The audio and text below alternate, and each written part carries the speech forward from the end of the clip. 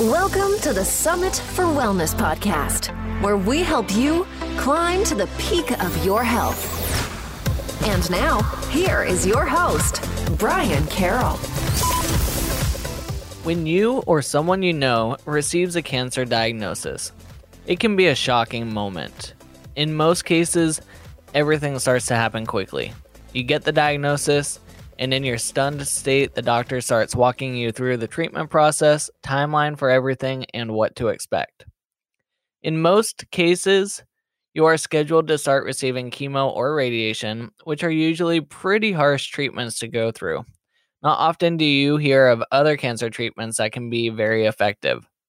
What's up, everyone? I'm Brian Carroll, and I'm here to help people move more, eat well, and be adventurous. And today, Dr. Lori Bouchard will be teaching us all about different approaches to cancer treatment than just chemo and radiation. During this interview, I had written down an entire page of notes, which doesn't happen often for me. So let's jump into my conversation with Dr. Lori. Dr. Lori Bouchard is a cancer-focused naturopathic doctor in Oakville, Ontario, and she is the author of Live Longer and Stronger with Breast Cancer. Her book is written as a step-by-step guide to help women fight their cancer more effectively, and she is a successful entrepreneur and is the owner of Oakville's most innovative naturopathic healing center, which has been helping men and women reverse complicated diseases for over a decade. Thank you for coming onto the show, Dr. Lori. Hi, Brian. Thank you so much for having me. Of course, and I would love to learn a little bit more about your background and what got you into naturopathic medicine, and one of your big focuses is on cancer. So I'd love to learn how you got into that path. Okay, so for me personally, I was raised by a mother who was very naturopathic. So by that, I mean, I was literally never brought into a medical doctor. I was given tons of vitamins, given lots of bean sprouts as a child, lots of just a lot of nutrition. And my mother always told me, you know, your body is amazing and has this ability to heal itself. So I always looked at myself as almost an outcast. Like, how come my friends can go to the doctors and get medicine and be on antibiotics? Like, that's the way that my mind thought as a young child, that it was almost like a privilege to be able to be going to these doctor visits. So it was very different. Anyway, so growing up, I was rarely sick, like hardly ever sick myself. And so I learned more and more just seeing the people around me who were getting chronic ear infections, their appendix out, just feeling off, that I said, okay, maybe there's some truth to this. Like, no one really wants to believe what their mother tells them. But when I was in high school, it was at that point where I decided, okay, I need to search. I knew I wanted to get into the healthcare field, and I wanted to see more of the holistic view at it. And so when I looked into naturopathic medicine, everything really just clicked. So using acupuncture, botanical medicine, nutrition, anything clinically that's very natural to the body and using our own innate abilities to heal just resonated with me huge. So it was my mother, I'd say, is that one that kind of just primed me into where I am now. So after 4 years of naturopathic school, I opened up my own clinic in Oakville. And so I'm the owner of we have basically an international healing center where people fly in from all over, and they'll spend at least 1 week, could be several weeks, to help deal with their chronic conditions. So I also found too, when I first opened up my own clinic, that just these 1-hour appointments were not enough to really change people's lives. Like, they would have these really chronic issues that have been developing for years. And so seeing them maybe once a month or once every other week, it just became very frustrating. So I changed the whole style of the clinic to be more of a hands-on approach, where they literally spend 9 to 5 every day in the clinic doing various therapies, which I'm sure we'll get into later. And then as far as cancer specifically, that is something I never in a million years thought I would dive in deep to, because to me in school, it was a very intimidating field. I just felt too, it was a depressing field. I was just very intimidated by it. So it was my first month out of school in practice that I had my first cancer patient. And I can still remember to this day, he came in a wheelchair, like slumped over. His wife was with him, and he said, "Okay, I've done everything my oncologist told me to do, conventional medicine, and they basically gave me a month to live. So I'm here for your help." And so I'm thinking, like, are you flipping serious? like, like that's a lot of pressure. Um, and so at that point, I felt like, wow, this is pretty exciting. Like that they came to me after they've done everything. Like, why did you come to me? Like thinking I'm the one that's going to help save your life, right? And so I asked the wife, I'm like, what was it about me personally that really gravitated you to come here? And she said, well, actually, you were the only naturopathic clinic where his wheelchair could get through the door.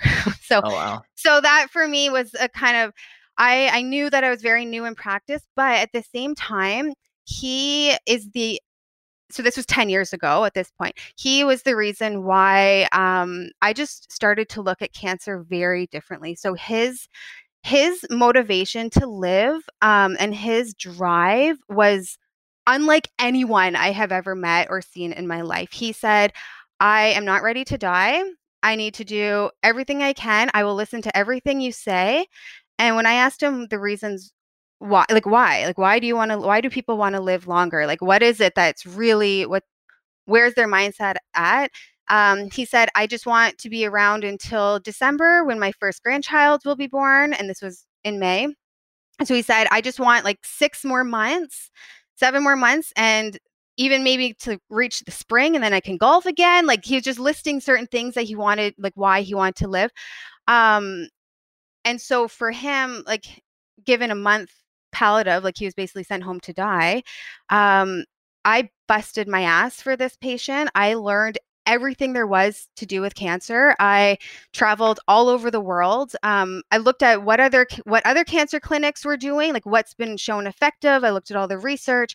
And what was really unique too is because I look at more of a functional approach to medicine and the body, we're not just blasting chemo or radiation. We're looking at, okay, what makes the body healthy? What's preventing the healthy growth of normal cells? Why do these cancer cells develop? And so this patient specifically, he just passed away this past June. So we gave him 8 years longer Wow. than so 8 years. And so he was actually the biggest I want to say like walking advertisement for the clinic. I did no marketing, like zero. I really didn't even at this point think I was going to be a cancer doctor or focus in on cancer, but he just when he is walking around saying this naturopath saved my life, like that's everyone kind of floods in at that point. So I would see people all over the spectrum from recently diagnosed to given a month left to live, or a lot of people also do chemo radiation and then just use our integrative care just to help support their body throughout. So when you ask like why cancer, I would say it's specifically that one patient. He changed everything. And I love that you approached by asking him, what's your goals to live? Why do you want to continue with life? Because I'm assuming when most people go to all these big cancer clinics, they're basically just another number because they have so many people coming through the door at this point. Yes, and that is a huge, huge mindset game. So there's actually studies. If you believe that you're going to live and you are hopeful and optimistic, your chances of survival are actually increased versus someone who's very pessimistic. And I am shocked actually on how many times doctors or oncologists tell these patients, "Oh, you have a month left. Oh, just pack your affairs, like you're done." Like, and people believe it. And so that mindset is huge. So when you have a huge motivating factor of why you want to get well, I mean, the sky's the limit. And to ever believe what someone tells you, like it's almost like they're playing God. Like how do people know? How do people know how long you have left on this earth, right? It's so for him, he defied everything. So when he was literally in his charts, like deceased because he was just so in critical care, they said, if you do one more chemo treatment, like we will kill you. So at that point, like for his, I believe a big part of it was his mindset. And he just had so much love for his family. And he said, I will do everything. Like he was just such a positive person. And throughout the whole decade that I knew him, he never once complained. Like he never, he's, it like it was, it's unbelievable. And so I see that trait in more and more people that have cancer, like the ones that are really strong and fighting and say, no, this is not, I'm not going to be defined by this diagnosis. I'm still going to do everything I can to get my body strong. Like the power in that is phenomenal. So I love seeing patients like that where they actually are invested and they want to do everything they can to be strong. So when the people that come in that are, oh yeah, my brother told me to come in here and just to see what you have to offer, or they don't really believe themselves that they're gonna make it, I feel like my job, like I can't offer as much. It's just that defeated attitude that they have to break that barrier, because there's not much you can do, right? If you feel genuinely your heart you're going to be gone, like you probably will be. And you gave him 8 years with his grandkid, which is awesome. Yeah, and he had, I think, he got to meet 6 grandchildren. So Oh, wow. it's pretty cool. Yeah, and yeah, he's a very special person. So, yeah, I give a lot of credit. Like he says, "Oh, you saved my life." He tells everyone that, but honestly, it was his drive. Like everything that we did together just resonated so well, and he was just such an inspiring person. So I gave him the tools, but for him to apply it and do everything was pretty phenomenal. So probably 10 to 15 years ago, cancer was not talked about like it is now. And now it seems like every single person knows someone that has cancer, or maybe they've experienced it themselves. What percent of the population is going to develop cancerous cells? So that's a really, really good question, because there was a study done by a doctor named Kobayashi, and he screened about 1,000 asymptomatic adults to see what their cells look like. And he said only one out of the 1,000 adults were completely cancer free. So what Wow. that means is that every single one of us have cancer cells at all times. So it depends on how the strength of our immune system is, on how our body is able to fight that. So by the time that a cancer is found and diagnosed, that could be literally 10 years in the making.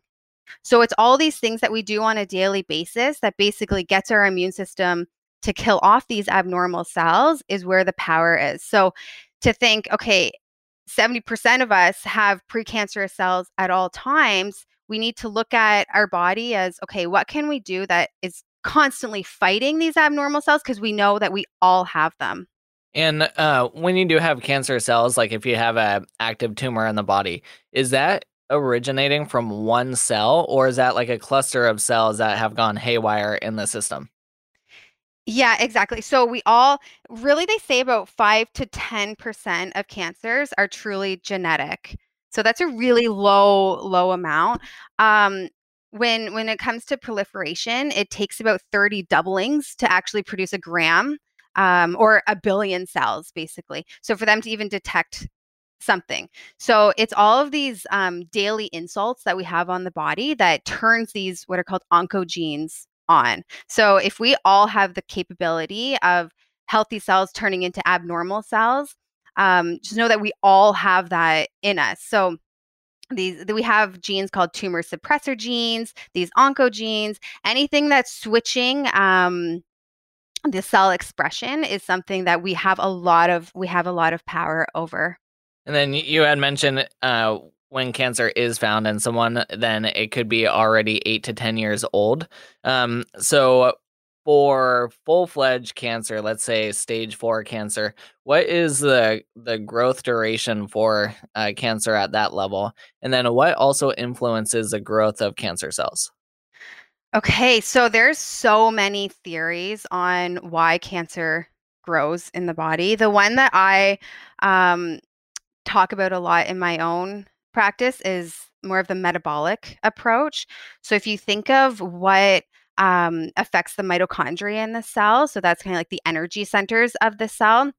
You look at environmental factors, so smoking, alcohol, anything that's creating more free radical damage. So um, pesticides, pollutants, radiation. So even people who say, oh, I've been eating healthy my entire life, like this makes no sense. Why do I have cancer now?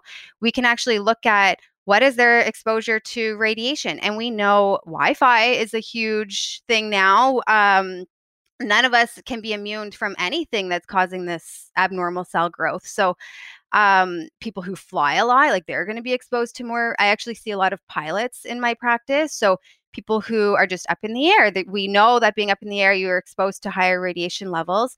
All of those mutations actually turn tumor suppressor genes off. And so then it's making those cells proliferate faster. So UV light is another one. Any kind of virus too. So there's a lot of cancers that are linked to specific bacteria. So if you think of H. pylori in the stomach, you have more chances of getting gastric cancer, HPV and cervical cancer. So viruses and bacteria, anything that's affecting our immune system, your chances of it developing into abnormal cells and into a cancer is significantly higher. Super interesting. So there's a lot of different factors that go into it.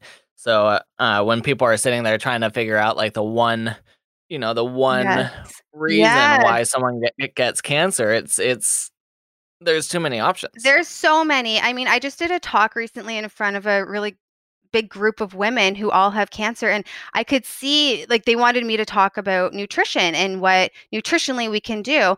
And I saw a lot of frustration in the room because these are very intelligent women who are nutritionists themselves, or they are physical therapists, or any like in the health field, and they say it makes no sense. I have been healthy my whole life, eating well, and I still have cancer. And I think that's the problem. Like our definition of what healthy is not clearly defined. So we think, oh, because we haven't been diagnosed with, we don't get bronchitis, or we don't put an actual label on our sickness, they think that they're healthy. So it's not just the absence of having a disease that makes us healthy. So nutrition is one piece of the puzzle, absolutely. But then we put in, okay, there's a piece that's genetic. And then we also think of environmental toxicity. How does our liver clean out these toxins often, right? Like what is happening on a hormone level?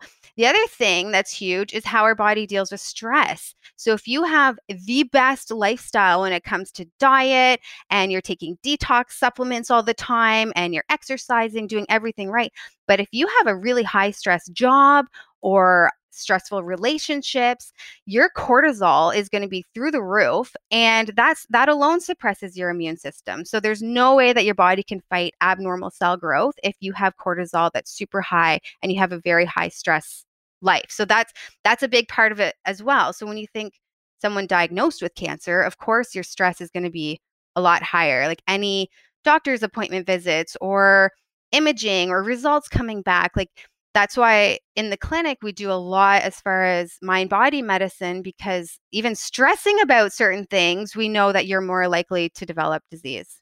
And stressing about having cancer probably doesn't help either in trying to figure out, when the doctor tells you you have 1 month to live, trying to figure out how to get everything in order for your family and friends and everything else. That probably doesn't help with the stress part either. Absolutely. But I find that if you can turn those anxieties and those stressors into more actionable plans. So I see anyone that's coming into the clinic, they have a lot of fear behind their diagnosis, or even if cancer's in their family, they'll come in and say, "Hey, I want a plan so I don't develop this myself." So even though there's a lot of anxiety around it, I think even having those steps of learning about your body and turning it into more, turning that fear into more of an action can actually help with the anxiety that's involved. Because if someone tells you you have this diagnosis and this is what's going to happen, your natural response is to have a higher cortisol release. But if you know that your body reacts like that, and you know that it's more anticipating fear and anxiety, then implying the strategies that help your body metabolize cortisol better and to help with stress is going to do it. I think that surpasses everything, because you're right. If you're stressed all the time about it, like we need to have resolutions on how we can actually protect our system, so then we're not causing even more stress on the body. So, since we're talking about cortisol, there was a theory a few years ago where they were thinking that cancer cells potentially had insulin receptors on the cells as well. So, when there's excess blood sugar in the body or just sugar in general, then that could go directly into the cancer cells and help with growth of that. Have you seen anything along those lines? Is that still a theory that's out there, or what do you think? Yes, absolutely. And so it's interesting because from a glucose and a blood sugar metabolism perspective, there's certain drugs that are used off label now for cancer care. So for example, there's a diabetic drug called metformin that they're applying for breast cancer patients because when you regulate how glucose is being absorbed into the system, that's actually going to affect how cells proliferate as well. So we all know that. Or we just know in the science of cancer, cancer cells have 4 to 5 times more insulin receptors. So they just love sugar, right? And because the mitochondria in the cells are not as effective, they're horrible energy producers. So you actually make 20 times less energy from cancer cells because they go through a fermentation process and just do not produce as much ATP versus our healthy cells. So it's interesting when it comes to even sugars, when patients have PET scans and they drink this glucose, this sugar drink, and then they go through imaging, all of their cancer cells just fire up. And that's because we have, like I said, 5 times more of these insulin receptors on those cells. So they're saying, hey, give me the sugar. Like, this is exactly how, this is my fuel. I need this fuel to replicate and to live. So there's a huge correlation between how your body is metabolizing sugar and using sugars and how cancer cells grow. Wow. Yeah, that's super interesting. And I don't know if there's reasoning behind this when people are going through different cancer treatments like radiation and chemo, but it seems like a lot of times when you go in for those treatments, they're supplying foods and drinks that are very high in sugar. So what's your thoughts on that? It's disgusting. It's absolutely disgusting. I was actually with a patient a few months ago in ICU just to support however I can. And I was mortified of the stuff that he was getting through the feeding tube. The first ingredient on this food, quote, food, was glucose corn syrup. So when anyone, even when someone doesn't have cancer, when you just have a cold or general well-being, would you ever give liquid corn syrup to anybody? Like, and I get it from, okay, they want to keep their energy up and the glucose and the carbohydrates are higher, but there is so much misinformation on nutrition and cancer. So in the hospitals, I would say it's the worst because they think of just survival and let's just keep calories in this person. They don't look at, okay, what actual nutrition does the body need to stay healthy and to build a healthy immune system? There's no look at that. There was 10, I met 10 of the oncologists in the nearby hospital here. Only one of them who is in charge of ICU. He's a specialist in cancer, and he only one out of the 10 was saying there is a huge issue with this problem. He said there needs to be a nutrition wing in this hospital dedicated to what patients are supposed to eat because it's actually mortifying. I've even heard some patients tell them, yeah, just eat Doritos, just have sugar. Like, doesn't matter what you're eating at this point. Just eat whatever you want. Like it. So for the health model to actually say that, like it's very disturbing. Like it just makes my blood boil because we know there's so much that you can do, especially from a sugar glucose standpoint. Yeah, I remember when my grandpa was going through cancer treatment and he was losing a lot of weight, so they told him, go home and eat as much ice cream as you possibly can.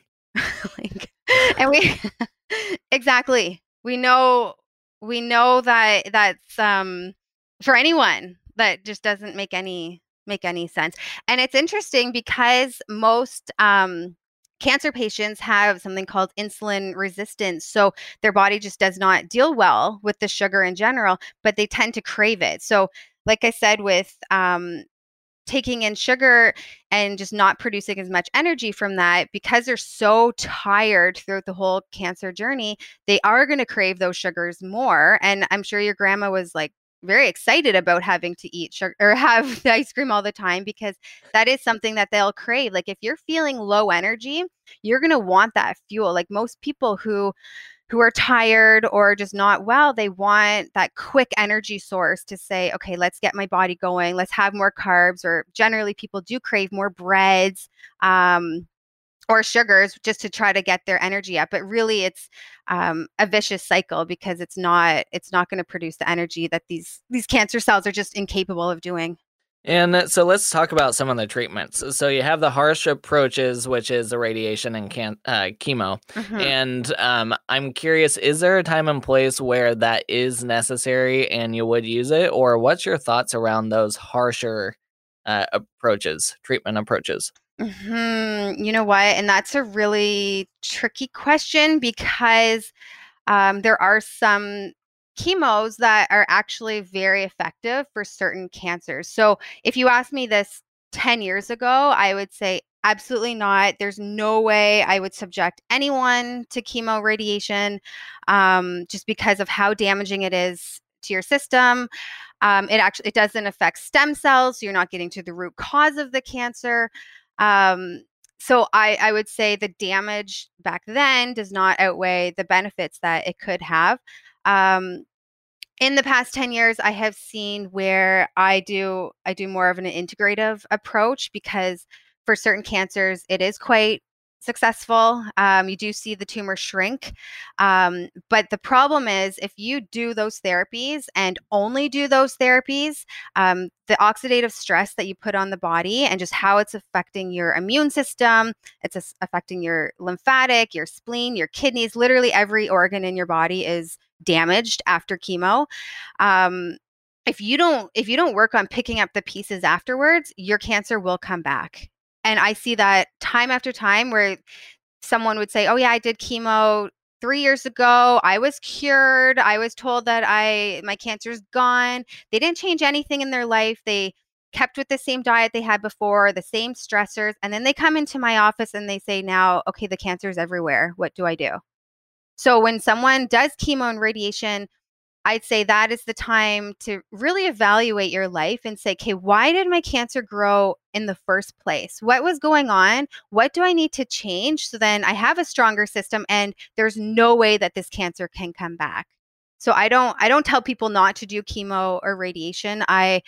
There's some cases where I say, okay, whether your kidneys are failing and you would not be a good candidate, and I'm sure like they just know that, or the oncologist would tell them that as well, or because of their age. Like there's many reasons why maybe they wouldn't do chemo and radiation. But for the most part, if they do it, we just know that it's such a toxic treatment that there's months, if not years, of detoxing the body and getting rid of these chemicals, so then you don't have that burden and that you're less likely for the cancer to come back.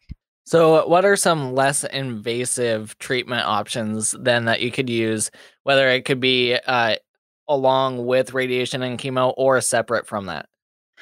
Okay, so if we understand that chemo and radiation, they're both what are called pro-oxidative therapies. So there's several therapies that we can do that work very well in conjunction with these pro-oxidative therapies. So high-dose vitamin C is one of them. And it does get a lot of critiques, I'd say, from the medical field, because they look at vitamin C as an antioxidant. And they say, for sure, any treatments that are antioxidants throughout chemo and radiation, you have to avoid. However, when you're taking vitamin C orally, you can get up to maybe 5,000 milligrams before you get diarrhea, or your gut just does not absorb more than that amount in a day. And so that would be antioxidant doses, which you absolutely avoid during that time. However, in the clinic, we do up to 75,000 milligrams. And we would do that through an IV at a specific drip rate where it actually is a pro-oxidant. So it's very, very synergistic with all mainstream conventional cancer therapies. Not only does it it induces what's called apoptosis. So it triggers cell death. It also boosts your immune system. So anyone that is going through chemo radiation, that their immune is taking a hit, and their white blood cells are getting too low, this vitamin C is actually promoting white blood cell production and neutrophil production. So then they can actually continue their care, because that's a big issue where people are doing conventional therapies and it's destroying their immune, that they actually cannot continue with it because their body just is not strong enough. So I highly recommend that if you are doing conventional, you have to do things alongside to keep your immune system high. So high dose vitamin C therapy is something that we would do 3 times a week. We would want to make sure we're getting adequate dosages. So that's one thing. We also do mistletoe therapy, which is from Europe, or in Germany. They use the plant mistletoe. And so we import it from there, and that has an amazing effect for your immune system as well. So not only that, it'll help with quality of life symptoms. So if someone's really tired, help with appetite, because that could be suppressed during a lot of the cancer therapies. But the main thing is boosting the immune system. In the clinic too, we also do a therapy called PEMF. I don't know if you've heard of PEMF therapy, like PEMF, but it's pulsed electromagnetic frequencies that are emitted to help rebalance how your cells vibrate. So if you think of, like, we have 70 trillion cells in the body, and they all need to be radiating at a certain frequency, or they have a certain vibration rate. And that's how our cells talk to one another. So if you think, like, our heart is all electrical impulse, and our brain is all electrical impulses. So they all need to communicate a certain way, even for our immune system to perform, and our mitochondria to help with ATP production. So this mat is something that patients would lie on up to 3 times a day, and it helps reset those cells to get to the vibration that's needed to strengthen their immune system. But this mat can also be for if someone has anxiety or sleep issues, or lymphatic stagnation, like lymphedema. It really just helps get circulation moving, and we can basically set the mat to anything that the patient is experiencing. Another therapy that we do in the clinic is colon hydrotherapy. So this would involve exactly what it sounds like. We clean out the colon. So people get scared by this at first, because they think, like, there's no way in heck I would want to do this therapy. But we use it as an assessment as well. So when we do a colonic in the clinic, I don't know if you want me to elaborate on what a colonic is for listeners. Go for it. Okay. I'm just going to take a glass of water here before I get excited about talking about colon hydrotherapy.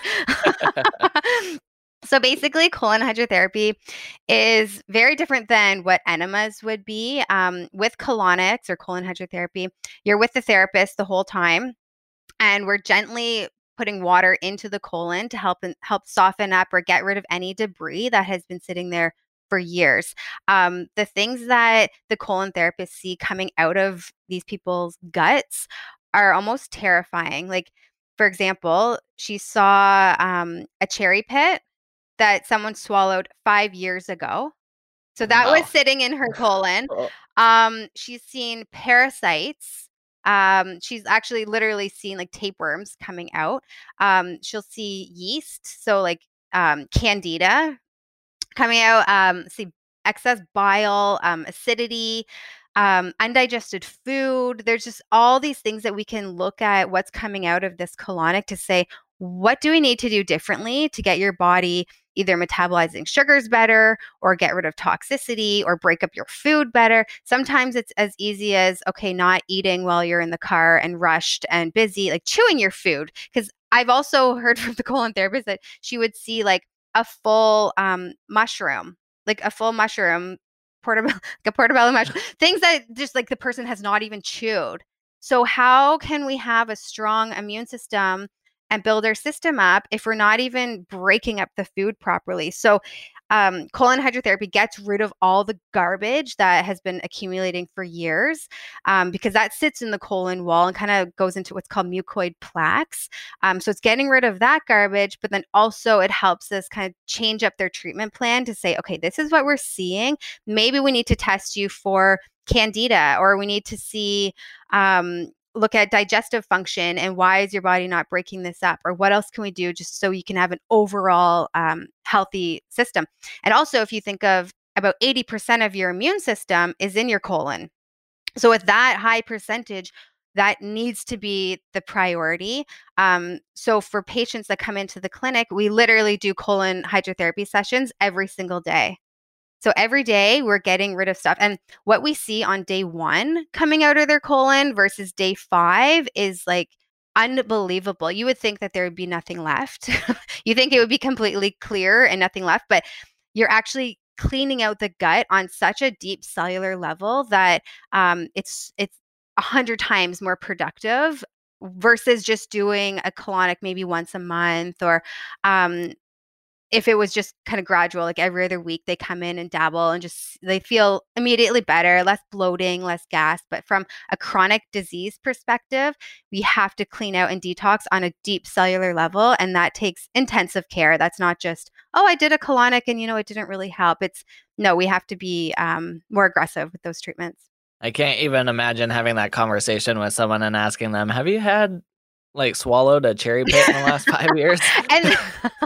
And they know the time that's the funny thing. They know, they're like, oh, it was my daughter's birthday party 5 years ago. I don't even eat cherries, and I had one that day. And like they know the exact time that it was sitting in their system. And so it's terrifying to think. And these are people who say, oh yeah, I have no issues with my gut. I have a bowel movement every day. Like I'm fine. Things are moving. But because we have so many what are called diverticuli in the gut and pockets in the colon, it is, and even just like the anatomy alone of the colon, how there's the ascending. So we're going against gravity, going against the transcending colon. It's very likely that things are able to get kind of trapped there that you wouldn't even know. So if you're going to the bathroom every single day, at least once a day, do not assume that you have a healthy gut, because most of us do not. And the one thing I hear all the time is, oh, if I have a colonic, does that mean that I'm getting rid of all of the healthy gut bacteria? Does that mean I'm washing away all the good stuff that should be part of my microbiome? And I can guarantee you, anyone that has cancer does not have a healthy gut biome. Like there's no way. Like those sentences can't even go well together. So if we're cleaning out the toxicity and getting rid of the bad, we do have a protocol where we're supporting healthy gut microbiome as well, because you don't want to just keep eliminating. We want to replace and get the good stuff in. But for someone just to take a probiotic here and there and not even follow a gut protocol, it's like an uphill battle. You're not going to get to the end result, because there's just too much, like years of accumulated waste. And even if you don't have a bad diet, like even if you think, okay, no, my diet's pretty good, you just think of all of the pesticides and herbicides and glyphosates, all the things that we're being exposed to, and even stress, how that throws off the microbiome and the gut bacteria. So even if you have a healthy, perfect diet and you poop once a day, I can guarantee you, like the average person has a lot of work to do. So speaking of having like a poor microbiome, have you done anything with FMTs or fecal matter transplants? I know there's a lot of you could change people's genetic sequencing and whatnot with that, but have you looked into that at all? Yeah, so if you can imagine getting someone to do a colonic and the fear behind that, and then suggesting to have a fecal transplant, they think I'm like from the moon. But there's many patients where where they have chronic infections their whole life. They've even from a young age had C. diff, or just things like their immune system is just not working well. I would suggest that to talk to their doctor and say maybe they would be a good candidate for fecal transplants. And they are like, the thought of that to the people that I see is just like, there's no way. But I don't know. I guess you have to be desperate enough to want to change, right? Like if there's a possibility that your microbiome can have a whole new life of its own and transpire into building healthier cells, like me personally, I would be all about it. But I realized a long time ago, I do a lot of things that other patients think are just insane. But I love that question, because that is something that like your whole health relies on your gut microbiome. And And so that's a big part of what we do in the clinic as well. We would send out poop to a lab, and we would look at what does the good bacteria look like, what's the digestive function from that, what are the inflammatory markers. We can see any dysbiosis or yeast or fungus. We get the whole genetic profile of what's going on in the gut, so then we can be more specific as well. And then as we start wrapping up here, what are some signs that could indicate that you possibly have a bigger issue coming on that could potentially be cancer? So I would say the biggest thing to look out for is change in your everyday habits. So if you all of a sudden see a sore on your arm that just does not seem to heal, that could be a flag. If you typically go to the bathroom every day, but now it's every 5 days and the color looks different, if it's more like a yellow color versus brown, or if you start seeing blood, anything that's like unusual bleeding or discharge from any area of the body. If you feel a lump, obviously that's going to be a big trigger too. I highly recommend all females do breast exams so you can feel yourself what a healthy breast tissue looks like or feels like. So then if you know there's a change there, then that is something to be investigated. If you start getting indigestion or difficulty swallowing, anything where a lump could be present. So if you find, okay, it feels like there's something stuck in my throat, or why am I talking now with more of a hoarse voice or a nagging cough, I would not undermine these symptoms. I would look into it. So for people to just be aware of their body, of how it runs on a daily basis, and then say, okay, wait, this is maybe different. This has been going on for a month now. Like maybe I highly recommend people get their blood work done at least once every 6 months. And this could just be a general screening, but talk to your doctor about these symptoms, because you want, if there's any abnormal cell development going on, patients often fear like, oh, I don't want to know if I have cancer, but your chances for success once it's in a single tumor is going to be much higher versus the time it metastasizes and spreads throughout the body. So you want to do these regular screenings, do self-breast exams, check for blood in the stool, having your pap I know they changed the rules, which I think is a little bit ridiculous too. In Ontario, it's every 3 years now to have a cervical pap exam. So if you suspect anything that's different, definitely go to your doctor, because it's those red flags that you want to beat it in the early stages versus letting it progress and thinking, oh, maybe it's not such a big deal. And then I'm going to put you on the spot here. Let's say you just found out that you have cancer. Mm-hmm. Walk us through what a protocol you would put yourself through would look like. Okay, so this is exactly what happens in the clinic. I treat everyone as if it was myself in their position. So whether it was myself with the cancer, or if it was my dad who had cancer, I would say this. I would give them the protocol that I would literally do myself, because you cannot fight cancer with a weak protocol. You can't just say, oh, just have more green tea, or you can't dabble in it. Like, it has to be 1,000%. So personally, what I would do, and this is exactly what we do in the clinic, we would set up basically a 9 to 5 everyday strategy on things that you're doing to promote health. So a lot of that is even resting, not feeling like you have to get a million things done in the day. So helping, so basically delegating too, and saying, okay, who can help me in this? Like, there's something going on in my life that something's gone wrong. So I need to dedicate everything to my health. So what I would do personally is I would start my morning with a coffee enema. And I actually do those now all the time as well, because that's the best thing to help boost glutathione in the body, liver detoxing, hormone regulation. So I'd start my day with a coffee enema. I would have green, like alkalizing juices. I would have tons of like phytochemicals in my vegetables.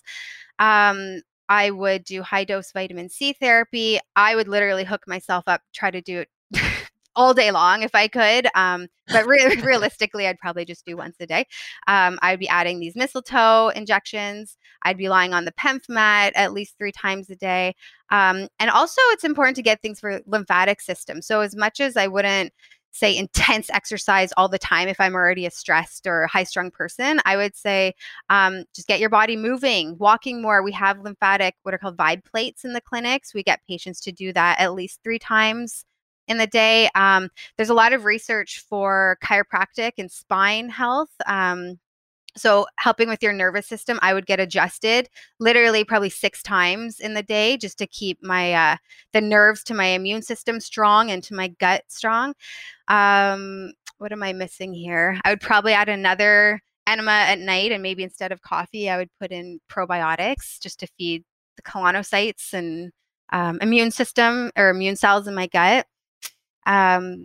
What else would I do? I think that's what my day would look like. I would literally dedicate my cancer treatment plan as if it was a job. I would make it my job because I know you have to do that. Like if you don't, you know that the cancer will try to outsmart you. So for a probiotic enema, what are you doing to make that? And are you using like spore-based probiotics? What does that look like?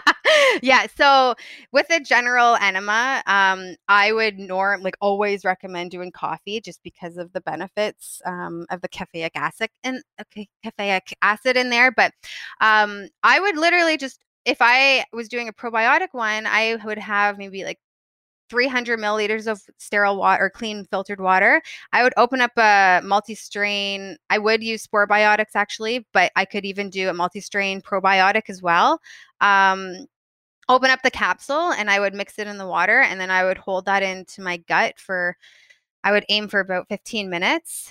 And that is the only way you know that it's getting to the gut, because a lot of these other probiotics, I mean, spore biotics are different because they would be heat resistant from the stomach acid, but a lot of them, if they're not enteric coated, you wonder, is it actually getting to the site that it needs to be? So when you're doing an enema, you're actually guaranteeing that it's getting there. And then coffee enemas, are you focused on the quality of the coffee? Like, are you looking for mycotoxin free? Of course. That type of coffee? Oh my gosh. And that's kind of a joke here because people think, oh, can I just have my Starbucks coffee? Should I bring that in my espresso shot? But you're right. It has to be organic, not roasted. There's a company that we order from where literally they just have coffee beans that are specific for colon hydrotherapy. So we only do that because it is higher in the caffeic acid. On the label, it says do not drink because the caffeine load is so high. So of course I wanted to test that theory out and see what actually would happen to my body, because maybe I could go for a good run after that or see. I felt like I was going to have a heart attack. So anyone that does these who thinks they want more caffeine in their life, this is not what you want to do because it actually is very stressful. And that's why we recommend, if you are to drink or have coffee, you do it in the enema form because it's not stressing out your adrenals and your heart, and it's not overwhelming to the system. It's just going to open the common bile duct and get liver and gallbladder moving. So yeah, good question. Perfect. And then do you have any final thoughts that you want to share when it comes to just cancer care and everything around that? Well, I know that with your podcast, a lot of your listeners are very active and exercise based. So I think that is phenomenal. Adding exercise into your daily routine is one of the best things you can do. Not only does it help with managing cortisol and stress, but it helps with increasing GLUT4 receptors, decreases insulin resistance, supports dopamine production. So finding some way to get your body moving every single day would be a huge cancer prevention plan. Perfect. Mm-hmm. Well, people can find you at insidehealthclinic.com. Where else can people find you? So we actually do an application only for cancer patients specifically. And you can apply at livelongerandstronger.ca. But for general health and all other like cancer even prevention protocols, go to insidehealthclinic.com and you can find the contact information there. Perfect. Thank you so much for coming on. I think we got a ton of really good info. So for people that may have cancer, know someone that has cancer, this episode is going to be extremely helpful. And then do you do any type of telemedicine, or do you prefer people coming directly out towards or to your clinic? Yeah, we do both, because a lot of times people would fly in from further away or drive in from further away. So we would do the initial, they would come into the clinic so I can do a full assessment and do an appropriate plan. But for people who live further, we do telemedicine consults as follow-ups and readjusting as their blood work is changing and as their imaging is changing. So the initial one, I'd say you have to come in because I want to make sure we're doing all the assessments properly. But from there on, you can be set up over the phone. Perfect. Well, thank you, Dr. Lori, for all the work you're doing. You're doing some awesome stuff up there. Amazing. Well, thanks for having me. I know this episode is packed full of information and ideas for cancer treatment. And if you or someone you know has been diagnosed with cancer, I hope you look into more options that are available. You can contact Dr. Lori if you want to work through some different treatment options and find what is best for you. Next week, I have Dr. Kim Bretz on to talk about how different diets can impact our gut health. So let's go learn more about Dr. Kim. I am here with Dr. Kim Bretz. Hey, Dr. Kim, what is one unique thing about you that most people don't know? So I was trying to think of something that was exciting or adventurous or that would be impressive to people, and it turns out I don't really have that. But as it turns out, I am either the luckiest person in the world or the craziest person in the world. But my husband reads to me before bed every night. And it turns out that then I fall asleep super fast. So we have to read young adult fiction because otherwise I can't keep track of what's happening all the time. And he usually has to recap every single day as to what's happened. But I do think sleep is important. So if people are looking for a strategy, it turns out adults are the same as small children, and getting read to is an amazing way to fall asleep. That is hilarious. And I think it falls under crazy and lucky. So lucky you. Thanks. Well, what will we be learning about in our interview together?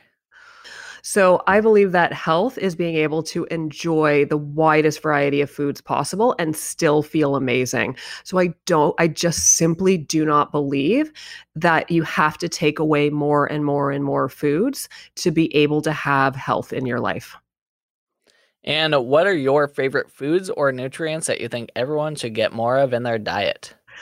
So this is obviously not exciting, but I really think that people should plan their diets around vegetables rather than anything else. So you want to plan for that first.